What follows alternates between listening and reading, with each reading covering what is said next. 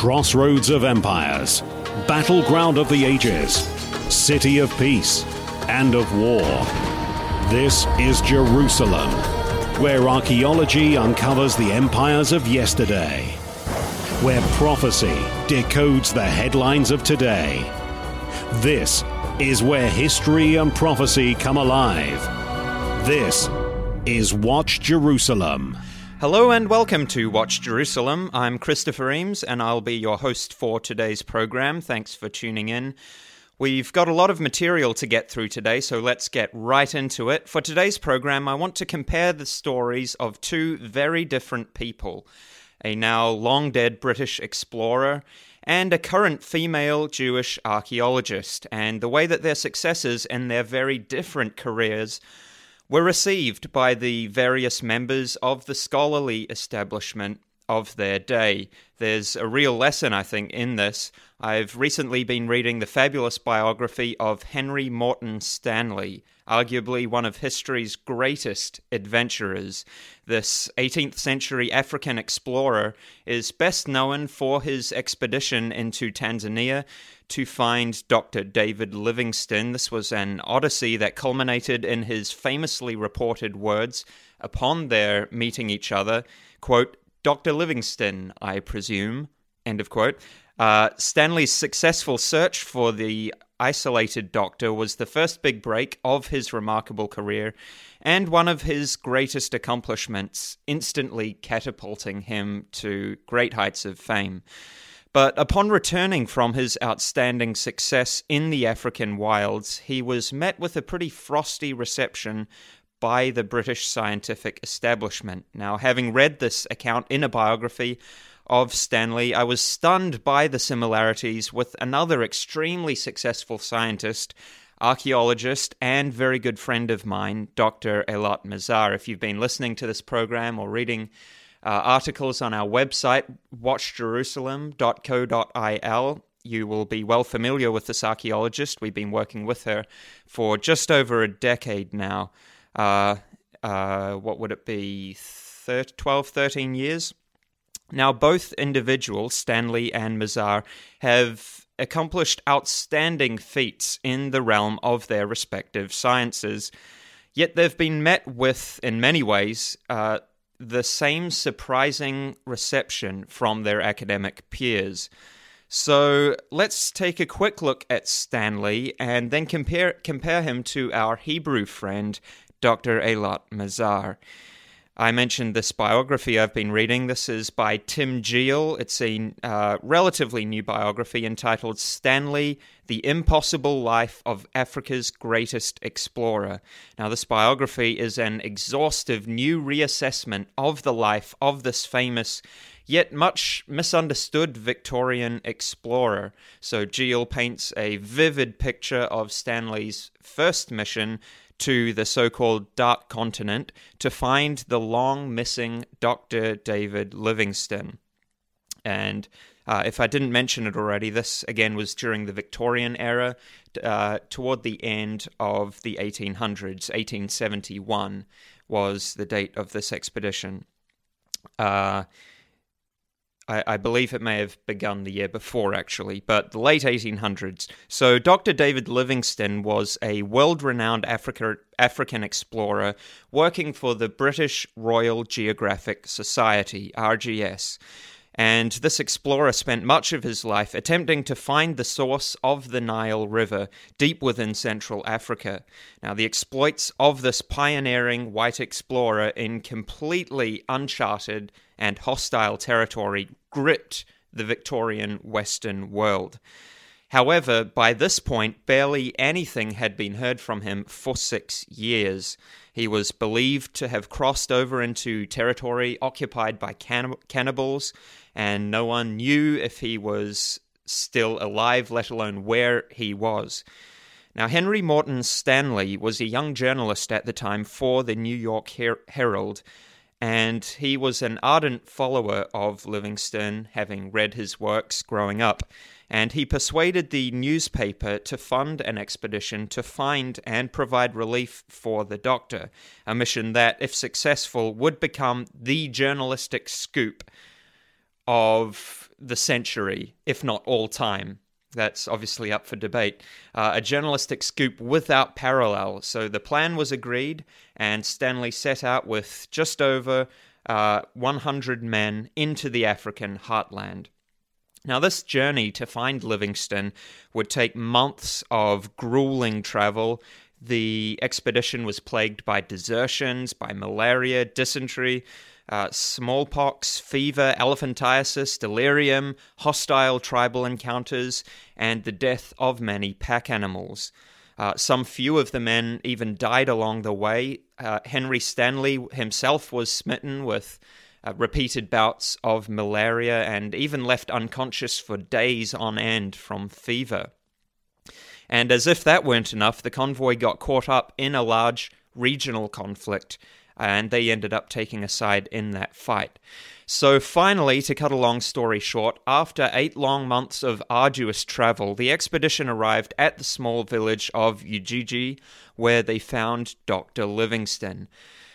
And for Dr. Livingstone, this unexpected relief effort had come just in time. The 58-year-old was ill at the time, having suffered horrifically from dysentery, hemorrhoids, and his feet were afflicted with flesh-eating type ulcers.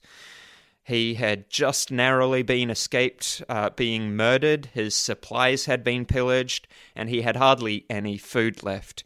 Now, the Royal Geographic Society that he worked for, the British establishment, they had a man on the ground in Tanzania who was supposed to send supplies to Livingstone, and this man had failed to deliver these designated supplies to Ujiji, instead having been away holidaying.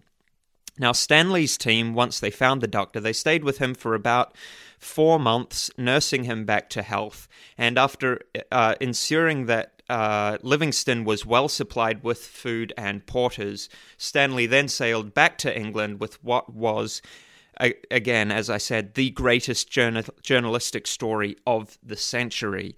In fact, one of the greatest of all time.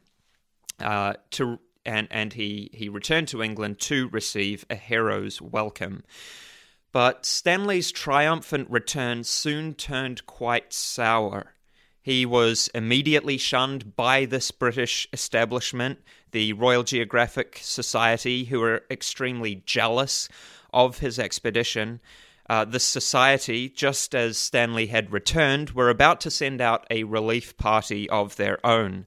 And a shocked Stanley was told by the the RGS, quote, didn't want you to find him, end of quote.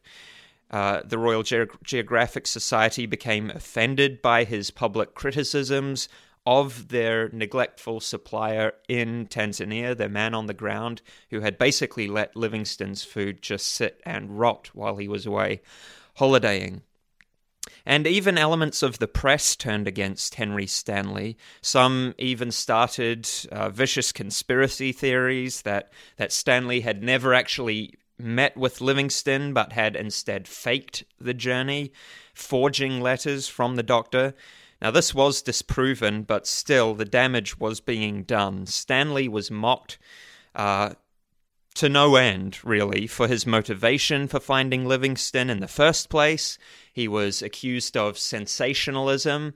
You might want to remember that word that will come up later on with regard to Dr. Eilat Mazar as we continue this program. But Stanley was accused of his motivation, accused of sensationalism. He was cold-shouldered by the Royal Geographic Society, and even its president, Sir Henry Rawlinson, president of the RGS, suggested really contemptuously that, quote, if there has been any discovery and relief, it is Dr. Livingstone who has discovered and relieved Stanley, end of quote. So Stanley was quite depressed by all of this, by this reception from the establishment, and he wrote, quote, my accomplishments have been strongly coloured by the storm of abuse and the wholly unjustifiable reports circulated about me. So numerous were my enemies, I had to resort to silence as a protection against outrage. Now, it wasn't just Stanley that was being criticised either. Even Dr. Livingstone and his methods were not safe. Henry Stanley was surprised to hear the ready derision of this man, this aging Dr. Livingstone, by his Royal Geographic Society. They would laugh at his misfortunes, and obviously this riled Henry Stanley to no end. The establishment publicly tore into Livingstone's geographic theories, and this prompted Stanley to take a stand while this great explorer was still in Africa, unable to defend himself. So Stanley took a stand for him and condemned these academic elites as, quote, easy chair geographers, just easy chair geographers, end of quote. Now, unlike them, Dr. Livingstone actually put his theories to the test with 30 years of grueling African exploration. Stanley himself, his exploratory methods were also criticized, and the Society, the Royal Geographic Society, attempted unsuccessfully to deny him the gold medal, the RGS gold medal, which would typically be awarded for similar endeavors. Now, Stanley heard of this attempt and he leaked it to the public and thus ended up receiving the gold medal. Now, this is the thing. You see, despite all the snobbery, despite the cold shouldering, the rebuffing by the jealous scholars and elites of the field, the general public were enraptured, I think is the right word, with Stanley and his daring accomplishments in saving the legendary Dr. Livingstone. Henry Morton Stanley was instantly famous when he got back. His book he wrote, How I Found Livingstone, became a runaway bestseller. He was regarded as a hero, even given major press interviews and an audience with Queen Victoria herself, who personally honored Stanley. Now, in reading the account of Stanley's reception, several elements struck me for their familiarity. Dr. Eilat Mazar, as I mentioned at the top of the program, whom I've had the privilege of working with on several occasions in Jerusalem, she too has experienced similar criticism from those in the same old, cold, scientific establishment. We'll take a short break, and when we come back, we'll look at Dr. Eilat Mazar and the similarities of her story with that of Henry Morton Stanley.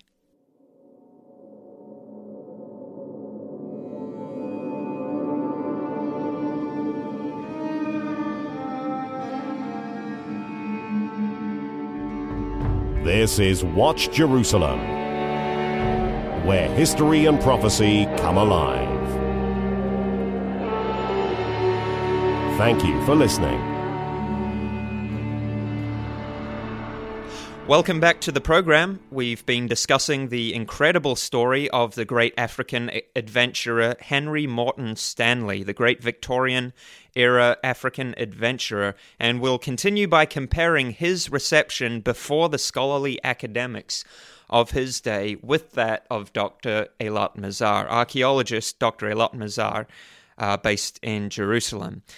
Now, Dr. Eilat Mazar is best known for her archaeological work in the city of Jerusalem. She is famous in the field, not only for her stunning finds, but also for the sheer quantity of them.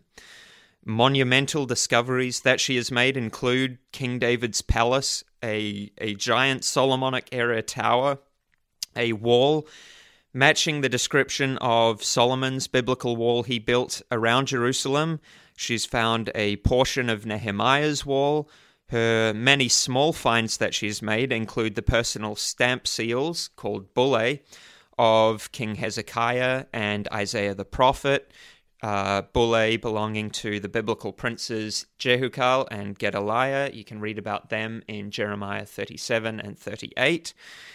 She's found the oldest piece of writing ever discovered in Jerusalem. She's found the earliest alphabetical inscription ever found in Jerusalem, the largest vessels ever discovered in Jerusalem, possibly the largest Year 4 revolt coin hoard ever discovered, and one of the 3 largest gold hoards ever discovered in all Israel. And her gold hoard of those 3 is certainly the most famous of them, particularly so because of the big menorah medallion, gold menorah medallion, that was part of the trove, part of the cache that she found.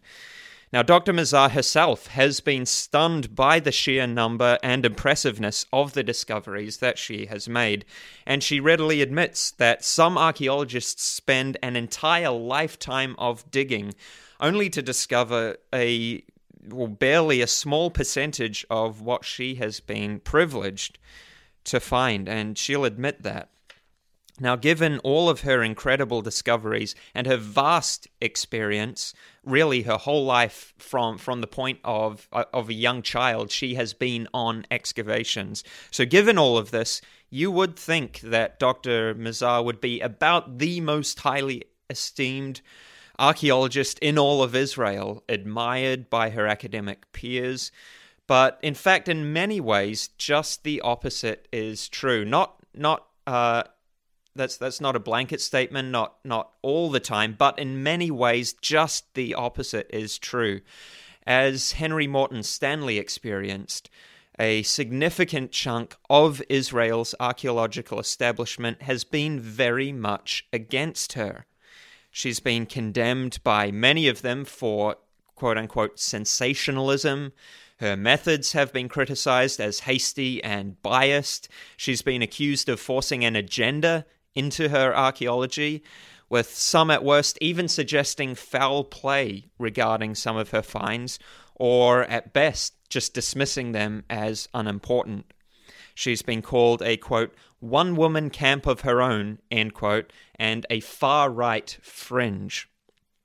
Watch Jerusalem writer Brent Nagtigale, your regular host, joined her in Tel Aviv at an archaeological conference several years ago, and this might be actually more like a decade ago, and in an occasion resemblant to Henry Morton Stanley's speeches before members of the Geographic Committee, Brent related the following, quote, I accompanied Eilat to an archaeological convention in Tel Aviv. She was releasing her recent discovery of Nehemiah's Wall to a standing room-only crowd of hundreds of people. This event, a scholar from Hebrew University in Jerusalem walking into the liberal Tel Aviv University, was as close as I've gotten to high noon showdown in Dodge City. Immediately following Eilat's presentation, the next professor got up. Instead of using his time to show what he had discovered, he used all of it to discredit Dr. Mazar's work. I was incensed at some of the preposterous claims, end of quote, again from Brent Nagtigale, who joined her at a Tel Aviv archaeological conference. So why such a hostile reception? Herschel Shanks, the then editor of the Biblical Archaeology Review magazine, wrote, quote, no one would question her professional competence as an archaeologist. Well, I'll interject here, some have tried. But back to Herschel Shanks here. Her chief sin, however, is that she is interested in what archaeology can tell us about the Bible, making a reasonable judgment about archaeological evidence as it relates to the Bible. In some scholarly circles, this is considered unscholarly. End of quote. You see, the thing is, Dr. Mazar actually considers the biblical text when undertaking her archaeological work. This sin, shall we say, is anathema, maddening to the scholarly establishment, and according to them, she shouldn't be making these biblical discoveries because the Bible is false. According to them, she shouldn't be making these discoveries because the Bible is false. They criticize her for actually finding what she is looking for, really in spite of the fact that this is good science, actually good science, a sign of a good theory if you find what you are looking for. And her detractors simply can't understand why, in the land of the Bible, Dr. Mazar keeps on making astounding, biblically significant discoveries. Perhaps, shall we dare speculate, it's because she excavates where the Bible says things actually happened? But many an elite archaeologist's career, when you think about it, an elite archaeologist's career is built upon undermining the biblical account, really propounding their own theories, even contrary to the evidence. We've seen this before, and talk about bias in this case. Propounding their own theories, contrary to the evidence. Real anti-biblical bias here. Now, is Dr. Mazar religious? No. In fact, the case could be made that her contemporaries harbor even more religious fervor against the Bible than she has for the Bible. The fact is, the Bible is a book of history, and as such, Dr. Mazar uses the Bible as one of her chief tools in understanding ancient Israel's past. It makes sense, right? The Bible is a book of history, and so she uses it as a tool in understanding Israel's past. Egyptologists would use Manetho as a tool in understanding Egypt's past. Irish archaeologists would look at the Liber Gabala Erin. Greek archaeologists, I suppose, would look at Homer, Herodotus to help with their research. Is that so awful? To look at the Bible as a chief tool in understanding ancient Israel's past? For a chunk of Israel's scholarly, dry, killjoy scientific establishment, it is. Dr. Mazar, to them, is an aberration that must be crushed. But for just about everyone else, the citizens, the regular Joes, shall we say, it's a different story. Dr. Mazar is deeply respected and loved. The people were for Henry Morton Stanley, and the people are for Dr. Eilat Mazar. These are people who do hold dear, to some degree or other, their biblical history in the land of Israel. They love hearing of Dr. Mazar's sensational discoveries. Sensational, because that's what they inherently are. As for any outlandish criticisms of her archaeological method, believe me, I've worked with Dr. Mazar, and she is insanely careful and methodical. On our latest excavation, early 2018 excavation, one of the other employees was mentioning to me the same thing, comparing just how much more meticulous Dr. Mazar's excavation was compared to another one that she had worked on. You see, Dr. Mazar welcomes different opinions, criticisms, looks for them even, and she tours around even her most vocal critics around the dig site. She likes to consider all options to arrive at the very best conclusions. Now, that's not to say that those criticisms aren't worrying, but she is incredibly resilient. And her conclusions are carefully considered. They're not hasty. They are carefully considered, and she'll willingly share the reasons for why she came to them for those who actually desire to know. Just look at the Hezekiah Bulla. This was only released to the public after 6 years after being excavated. The Isaiah Bulla, 8 years after being excavated. And if she's presented sufficient evidence, contrary evidence to any of her finds, she'll change her conclusion. She's done that in the past, with the Shlomit seal being a key example of that. If only the same could be said for the Bible-bashing critics. No one can criticize Dr. Eilat Mazar's work ethic. It's like Stanley called the Royal Geographic Society members of his day, quote, easy chair geographers. These are easy chair critics, making in many cases vast generalizations from the comfort of their air-conditioned offices many miles away, passing judgment about subjects they don't fully understand in places that they have never been. Dr. Mazar's in her 60s now, but she is still hard at work, either out in the field or in her cramped university office. I can speak from experience here, she'll reply to emails at any hour of the night. Who knows when she sleeps? She's out there early to the excavation site, often buttoned up in a high-vis jacket, directing the traffic on the road, while the crane and the dump truck are at the site removing excavated sacks of earth and rocks. Again, speaking from experience, I've helped her with that, sometimes working until 1 or 2 a.m. if it's a midnight shift when Jerusalem traffic is at its lightest, helping her to remove excavated material in the big industrial bags. I've worked on the truck with the contracted crane operator. He just goes on and on talking to the dump truck driver about how awesome Dr. Mazar is and all of her incredible finds. People just love her work. Brent Nagtigale related the same phenomenon. This is from another article that he wrote. I don't have the title here, sorry, but here's the quote. There were many times when we would leave the dig site together in her car, crawling through the epic congestion of Silwan, the predominantly Arab village that sits on the location of the ancient city of David. Every time we came to a stop for a brief moment, she'd be talking out her rolled-down window to some local as he walked past, or yelling to another as he sipped his Turkish coffee from a rooftop overlooking the road. At first I thought she was just being friendly with strangers, but then I overheard them calling her Eilat. Whether Arab or Jew, these City of David inhabitants all knew her. What amazed me further is that she knew them. She had worked with many of them, or their family members, over decades of excavation on that same hill.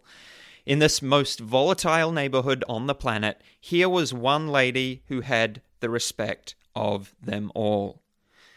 End of quote. Really, when you look at it, there are so many people, so many examples that Brent has seen, that I myself have seen, many others can attest to, of her and her relationship with the people. The people love her. You know, there's the Arab custodian at the Hebrew University, whom I've heard Dr. Mazar always trying to converse with in her limited Arabic tongue. There's the King David Hotel security guard, who... This was at our big exhibit launch last year of the Hezekiah and Isaiah Bulle exhibit, and the security guard just starts gushing about her when he sees her pulling into the parking lot in her clapped-out old van, quickly shepherding her to his best parking bay. Now, as Henry Morton Stanley was congratulated by the Queen, so too, in a smaller way I guess you could say, so too has Dr. Mazar herself been personally commended and congratulated by her own nation's leaders.